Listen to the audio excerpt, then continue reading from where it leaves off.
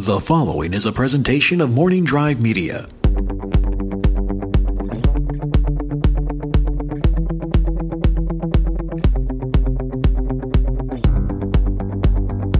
Broadcasting from rainy Burbank, California, this is the Three Things of the Knapsack Files podcast feed. Welcome back, it's just me. Welcome back. Slow start to the broadcast year as I'm finishing up a big project. So all those fancy, cool guests that are coming, well, they're still on the way. But you have me here, Three Things. There's three things on my mind this week, and I want to get right to it. Three things on my mind. One I read, one I watched, and one that, well, just made me think of something I have read and watched. That's the concept of the show. If you're new, welcome. Welcome to the Knapsack Files. KnapsackFiles.podomatic.net if you want more information. tpublic.com/user/Ken Knapsack. I'm in the market for some new shirts for the Knapsack Files. We got some afternoon shirts on there. Trying to figure it all out. If you have an idea for a Knapsack Files shirt, well, reach out. Let me know. We have the Patreon page, patreon.com/the Knapsack Files as well. Get the weekly show 5 extra minutes if you're on there, tier 2 or higher. All right. The third thing on my mind this week is going back a ways, going back to my past, something I read, but it made me think about it again, something I experienced in life, I should say, and that is, we're just going to start here. The total perspective vortex. Huh? Question mark? Some of you, I'm sure you have that right away. All right. The total perspective vortex is from The Hitchhiker's Guide to the Galaxy universe. From the radio play, definitely the novel. Didn't make it into the 2005 movie. Underrated movie in my books. We've talked about that before. The total perspective vortex is, well, it was a machine built with, and I'm reading from the wiki here, so if it sounds like I'm reading, I'm not making up words. I'm not going to steal those words. The total perspective vortex was a machine built with the intention of showing beings the infinity of creation, which became used as a method of torture. It first appeared in the secondary phase of the radio series when Zaphod Beeblebrox was subjected to the vortex and became the first person to survive it. Zaphod Beeblebrox, played excellently by Sam Rockwell in the 2005 movie, which I think was his audition for Vice. So here it is. It's this big machine. It's this big machine, and the guide, The Hitchhiker's Guide, says it is in theory possible to extrapolate the whole of creation, every galaxy, every sun, every planet, their orbits, their composition, their economic and social history from, say, one small piece of fairy cake. What this machine does is, you know, it's been a while since I've read this specifically, so some of it might be a little different than I remember, you know. You sit in this little device, right? And you are exposed to the vortex, and you see the entire universe out in front of you. It's all there, as the guide says there. Every sun, every planet, every orbit, their composition, all of it. It's all out in front of you. And then there's a little arrow, little dot, a microscopic dot bearing the legend, "You are here." And this gives you a sense of perspective and thereby destroys the victim's mind. It is stated that the total perspective vortex is the only known means of crushing a man's soul. Now, in the story, Zaphod survives it because, well, he thinks the whole universe was created for him. And lately, as I walk through this world, and we all walk through this world, I've met a few people, come across some people where sometimes I'm surprised. I think they could survive the total perspective vortex. In some ways, I don't think you should survive it if you actually go through it. If you're actually tortured by this device, it's not a good thing. I mean, it's a good thing to survive, but it was quite a statement on the character of Zaphod Beeblebrox that he would survive this torture device. I don't want to go into details, but there was something just lately experienced where I looked at some folks and I'm like, you think this orbit is all around you. You're the sun. You're the center. Actually, it's not even like the sun. You think it's, everything's rotating around the earth. And you are the earth in this scenario.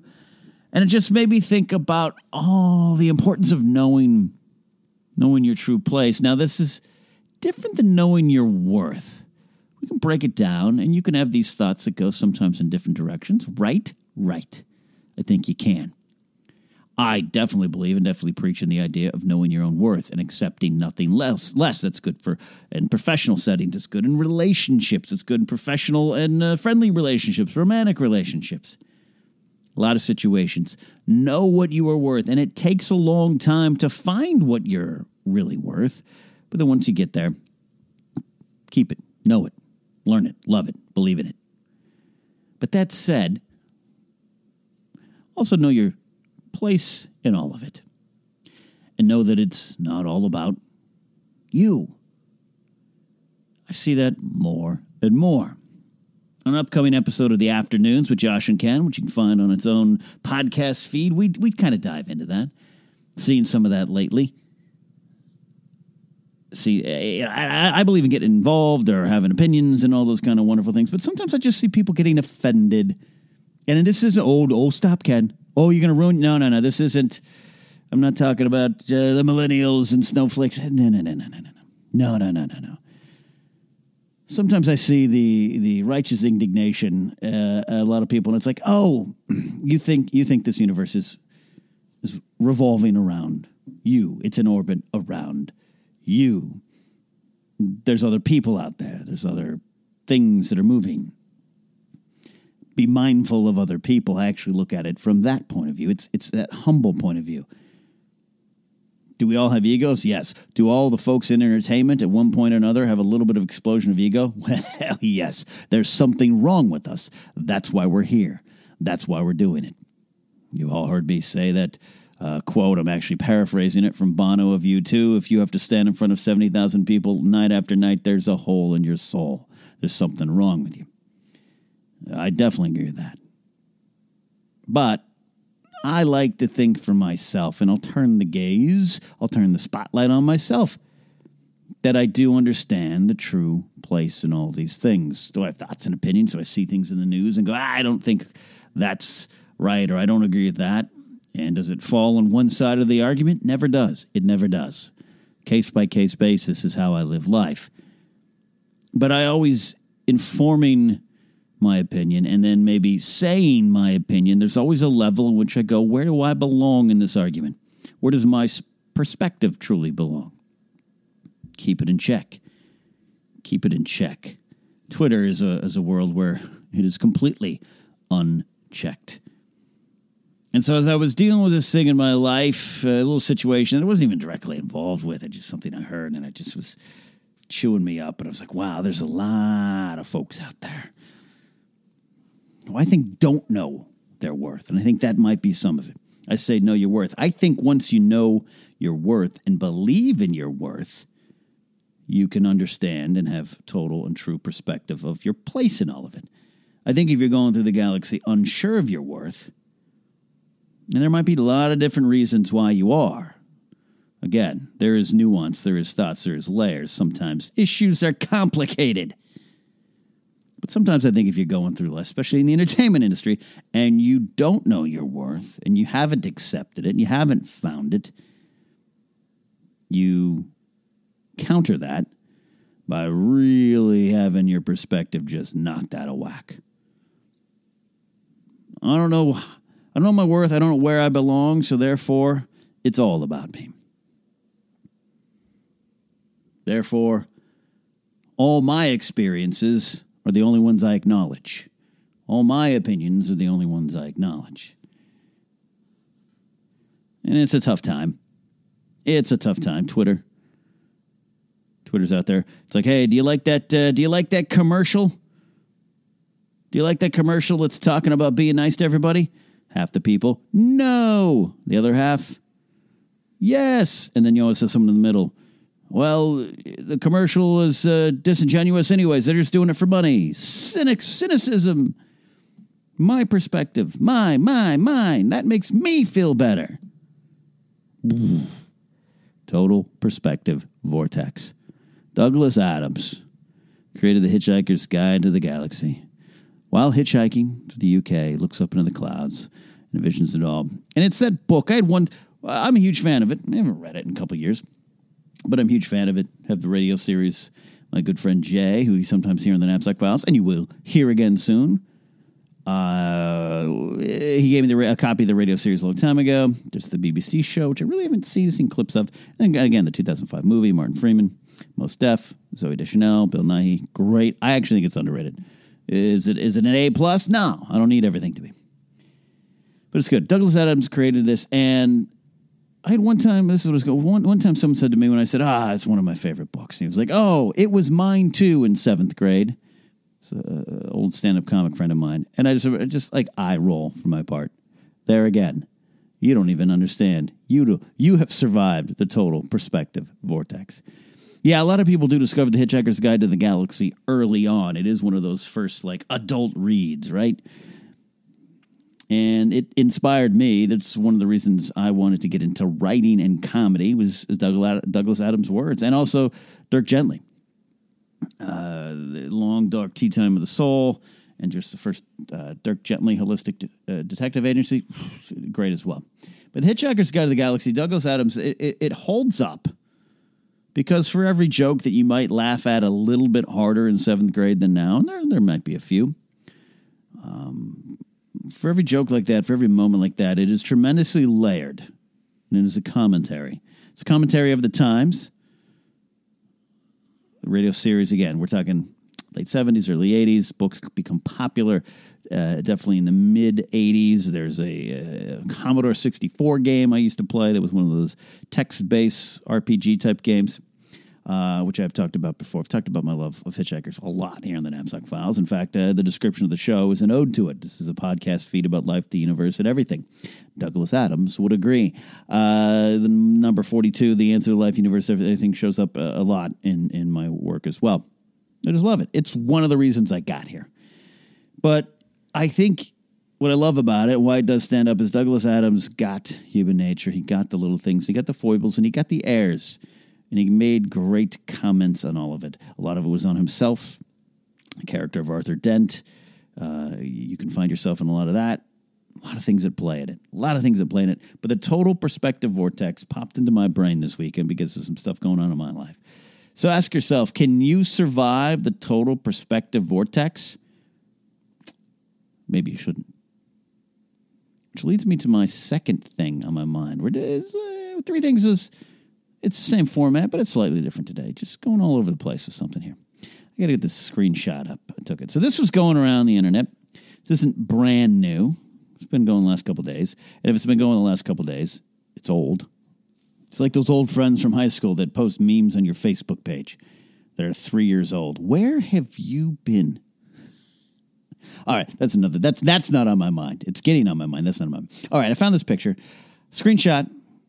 I took the screenshot, but it's this interview clip, little snippet from an interview with Conan O'Brien.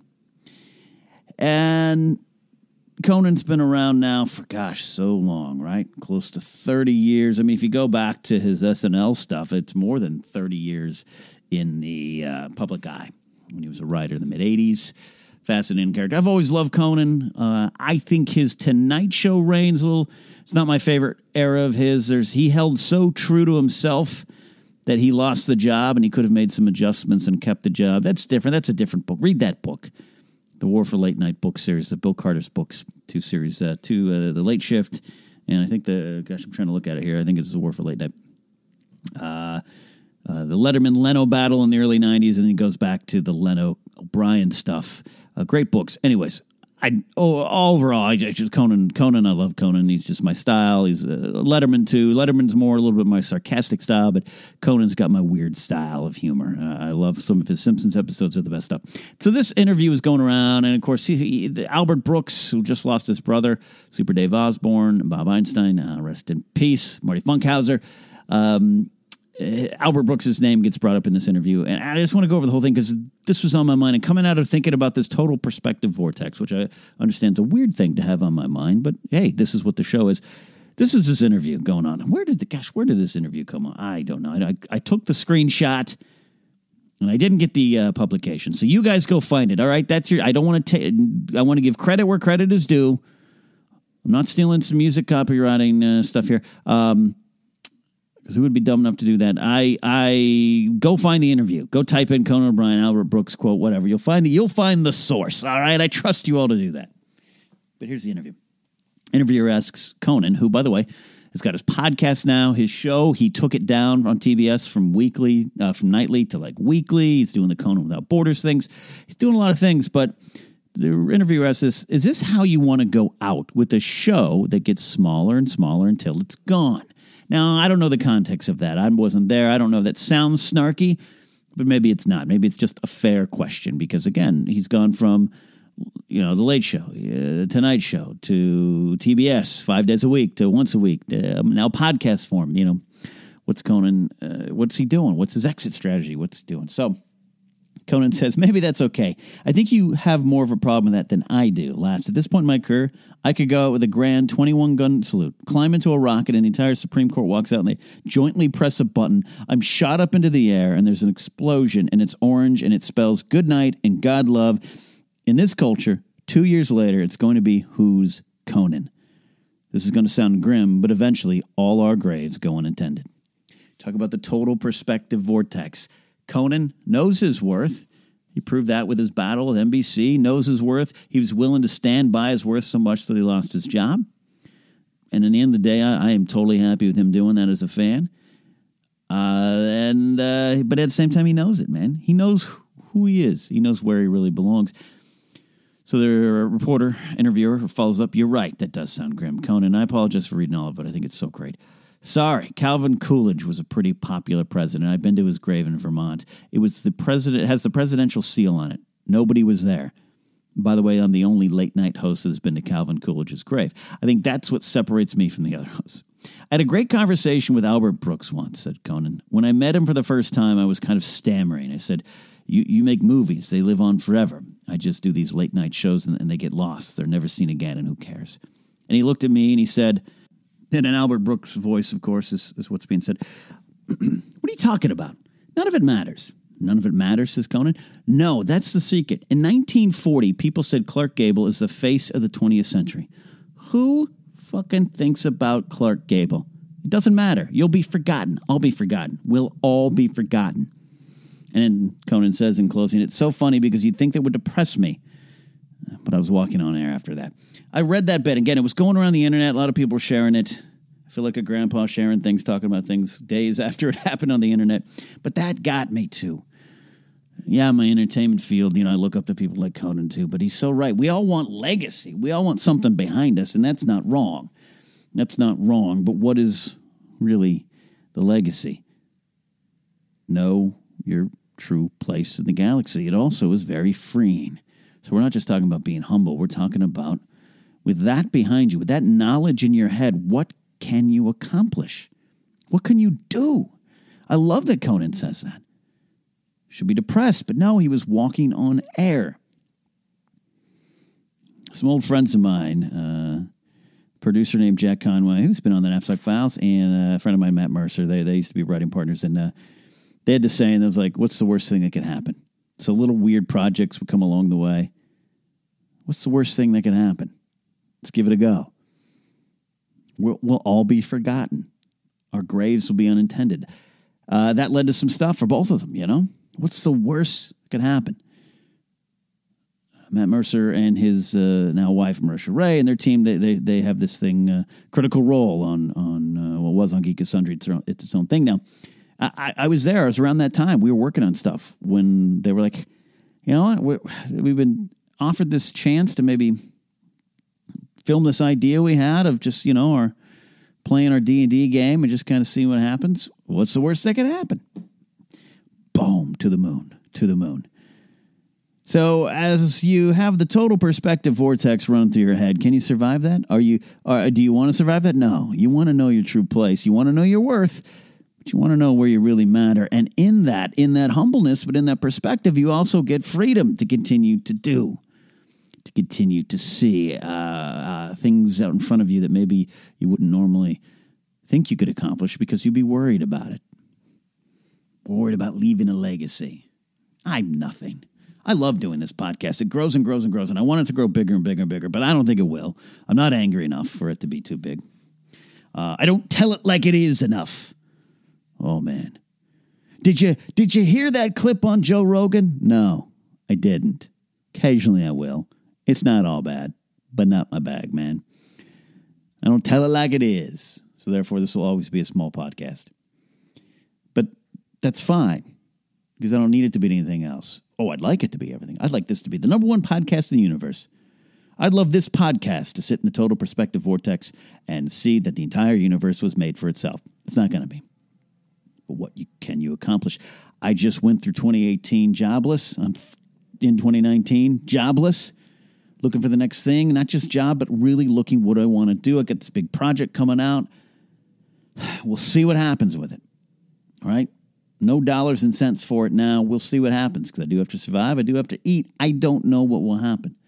But here's the thing. It doesn't really matter what will happen as long as you're above ground. As long as you're above ground. I love this quote from Conan, and it's so perfect from Conan. This is why he is who he is. He shouldn't have succeeded. Conan O'Brien should not have succeeded. He was a writer, a tall, awkward guy. He wasn't even a great stand-up comic. One of my old Groundlings directors, she was in class with Conan O'Brien during the Groundling days in the mid-'80s. In class, not teaching him, in class with him, fellow student. And she was talking to me about it once, because she said, and all right, this sounds like I'm lost my perspective. She said, there's parts of you that remind me of Conan. And one of the weird things, I used to sit when I'd come to the Groundlings Theater every Saturday during my advanced class to write sketches and rehearse all that stuff, blah, blah, blah, pitch sketches and everything. I'd sit in the same damn row, same chair, away from kind of everyone. And I was friends with people in the class, but I just had this spot kind of in the shadows. And she said Conan was like that too. Conan was this quiet, awkward guy that couldn't have a conversation. And then one day he put these weird, bizarre sketches up. And then one day he was like, all right, I got to go. I'm writing, got a job writing for SNL. But even then, that made sense. Oh, yes, you're a great writer. But even since when it was announced that he was going to be taking over for David Letterman on the Late Show, what? Anyone who knew him back there was like, it's impossible. He can't do it. Yeah, he wrote for SNL. Yeah, he wrote for The Simpsons. But to host a talk show, to do what not only Letterman and Leno would do, but what Carson had done, what Jack Parr had done, Mel Allen, that kind of thing, no. There's no possible way. He shouldn't have succeeded. But it didn't matter. None of it matters. All the graves will be unattended. And through that, Conan finds freedom. He finds himself. He was allowed, network television has changed. He was allowed to find his way. And even after he did, and he got the dream job of dream jobs, that got taken away, and that got stomped under the feet of business. But he didn't lose his worth. He kept perspective. None of it mattered. And look where it is now. And his career is not necessarily winding down, but it's changing. It's getting smaller. He's doing what he wants. Because none of it matters. So go out and do what you want. I found that very just inspirational for me in the last couple of days as I struggled through 2018, but had a great year. And I looked at 2019. I don't know where I belong. And I might have to go get a job at Starbucks. I'll get good discounts. It doesn't matter. Doesn't matter. I'm just a poor boy. No, I'm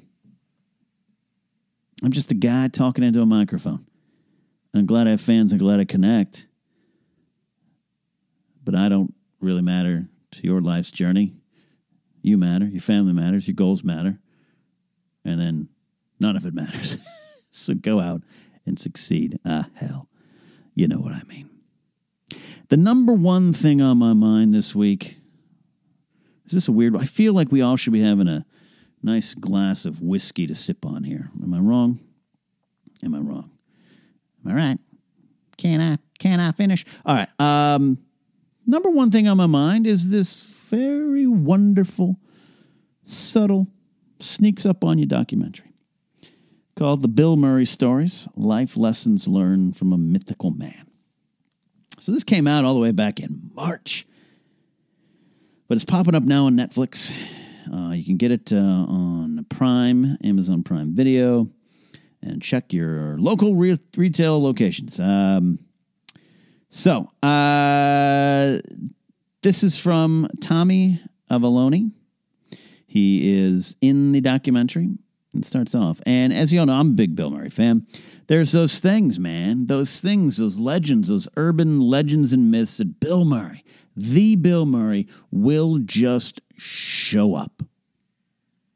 Will just show up and kind of be at your party. Steal a French fry from your plate. Have ice cream with you. One legendary story, did the dishes at a party, at a college party. You guys go have fun. You all have fun. I'm going to do the dishes for you so you don't have to worry about it. All these kind of things. And it grew, and I don't know when it grew, over the last 5 years. Now, I have a good friend you all know, a lot of you know, I should say, Matt Key, friend and writing partner, a frequent guest, particularly in the early days when no one else would really come on my show. And Matt loves Bill Murray even more than I do. And he's met him. Met him outside the Acme Comedy Theater. Took a shot. I think that was his MySpace profile picture for years running. And Matt tells the story. For a long time, Matt would have his birthday. Every other year would have a Bill Murray-themed birthday party. We all had to come dressed up as Bill Murray characters. And it was great. And I've talked in other places that Bill Murray almost came to one of these parties. So I know this stuff happens, but Matt had met him at Acme Comedy. He was just hanging out, watching some comedy there and everything.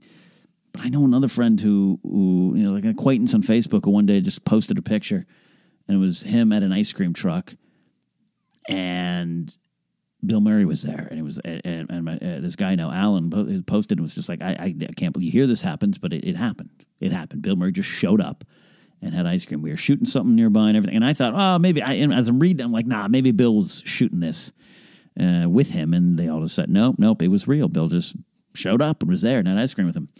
Well, all these stories are explored by this documentary by Tommy Avalone, including the ice cream one. I wish he had got a chance. He didn't know. I wish he had a chance to interview Matt Key. But there's thousands of stories, right? Well, maybe not thousands. I don't know. They seem special. But so I sat down to watch this documentary at the end of it, a long day, just because I'm a Bill Murray fan, and I've heard of these stories. I had a friend who experienced this story. So, this sounds good. And it's like, it's framed as life lessons learned from a mythical man. I thought, yeah, sure. Bill, Bill's Bill. This is fascinating stuff. Bill can be prickly and difficult. We hear some set stories, blah, blah, blah. But we don't know. We're not there. All this kind of, all right, let me watch him. And at the end of this documentary, I tell you all, I was tears in my eyes type of feelings, emotions, and inspired. Oddly inspired. Now, the crux of it comes from this, like Bill Murray. Tom Hanks does this a lot too. You see a lot of stuff with Tom Hanks, and I actually knew someone that met Michael Keaton randomly at a bar, and was just like, it was the funniest, greatest guy in the world. Just hung out, told jokes. Was one of us. And that's part of the lessons. And I want you guys, if you haven't seen it, to really watch it and maybe learn the lessons, especially if you're a Bill Murray fan. But there's this concept of, Bill knows he's Bill. Again, Bill knows his worth. And keeping with what we're talking about this episode, Bill knows his worth. But he has a perspective of what it is and knows that none of this matters.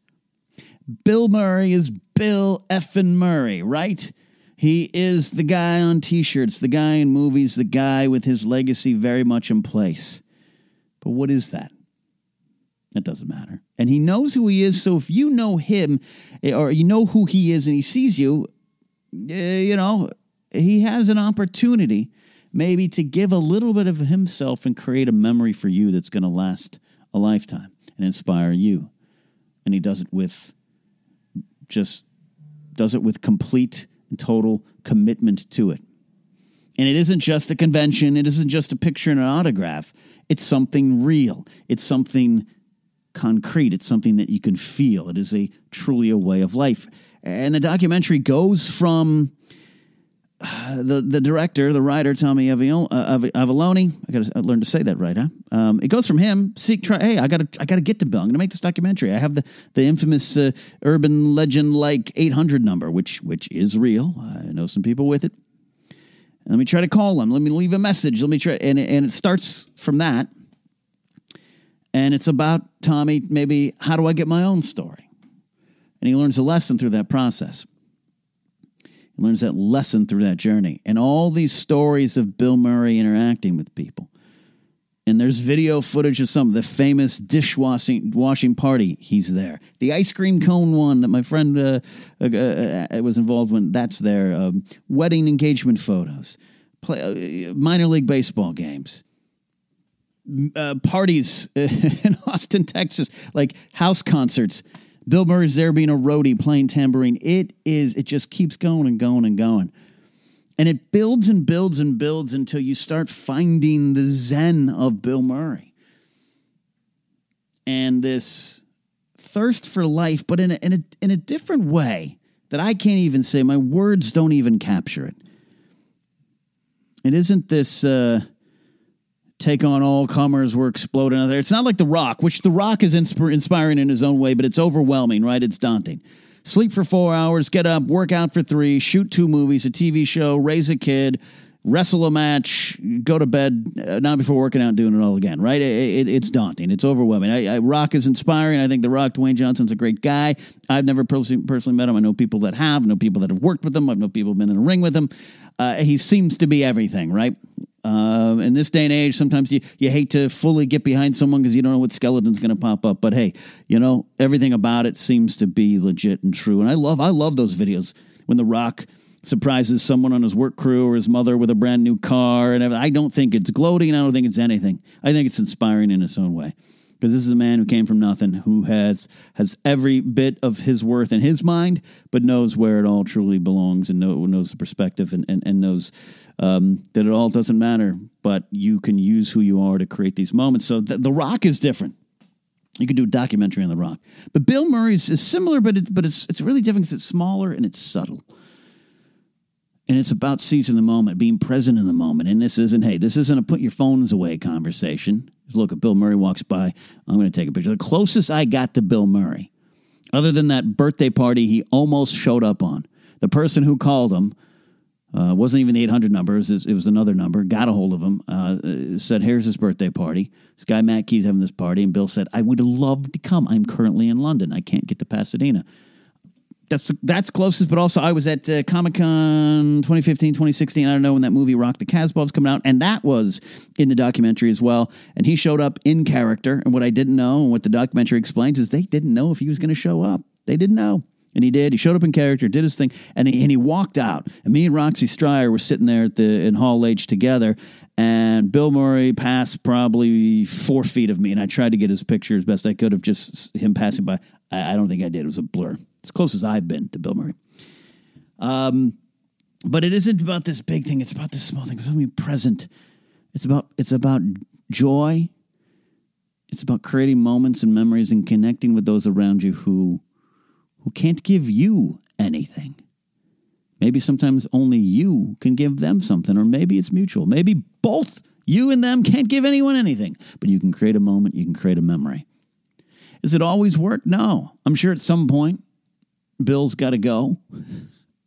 At some point, you might have to hit the loo. In fact, the documentary, I won't give it all away, but there's towards the end of the minor league, he owns a minor league team. He's owned a few over the years, big baseball guy. Another reason I love Bill. You get the sense that Bill is heading home. He's had his fun. He's done his birthday thing. He's done his baseball thing, but he's got to head home. You get that sense. He's got his private time.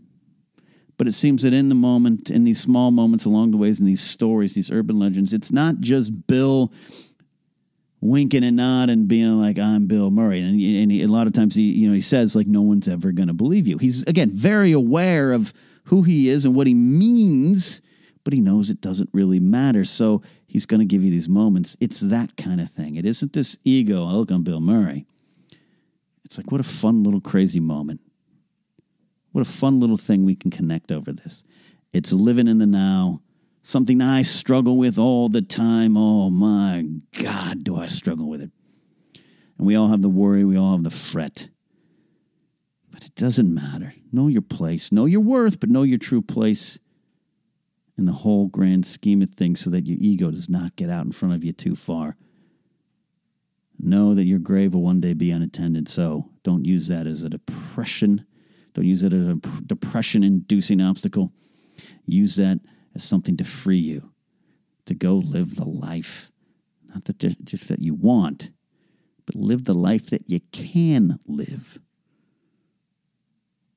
I remember one time, a little stretch in my life, I regret this. I really do. I would be coming home from work when I was the security director at the farmer's market in Hollywood next to the Grove. Oh, the famous Grove. I'd come home the same way, 5 days a week, sometimes 6 or more. And roughly around the same time every day, there was like a homeless man living in a park nearby. I mean, I'd see him every freaking day. Every freaking day. And I thought to myself, look, there's safety concerns sometimes. In fact, at that job, the farmer's market, I dealt with some pretty tough and violent situations with homeless individuals, those suffering from mental health. And sometimes I'm supportive of those issues, but sometimes you have to be careful in that situation, right? So I don't necessarily recommend this to everyone, but I'd always look out my car as I was stopped. And I'd be by this point, I'd be about 5 minutes from home. And I would look over at this guy sitting there. And it was one of those homeless guys, I think you all know what I mean, where he was disheveled, the beard was growing, he was down and out, but you could tell it was recent, or he had been to a shelter recently.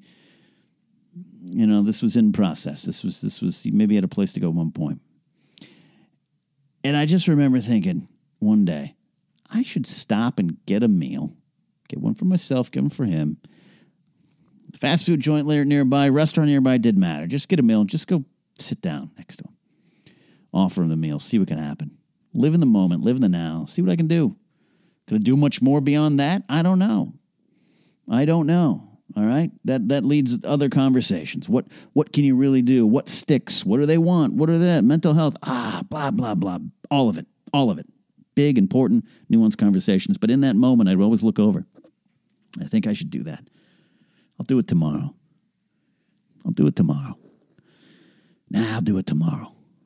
I'll do it tomorrow. It's the weekend. I'll do it Monday. Go back to work. I'll do it tomorrow. I kept saying that until I just didn't see him anymore.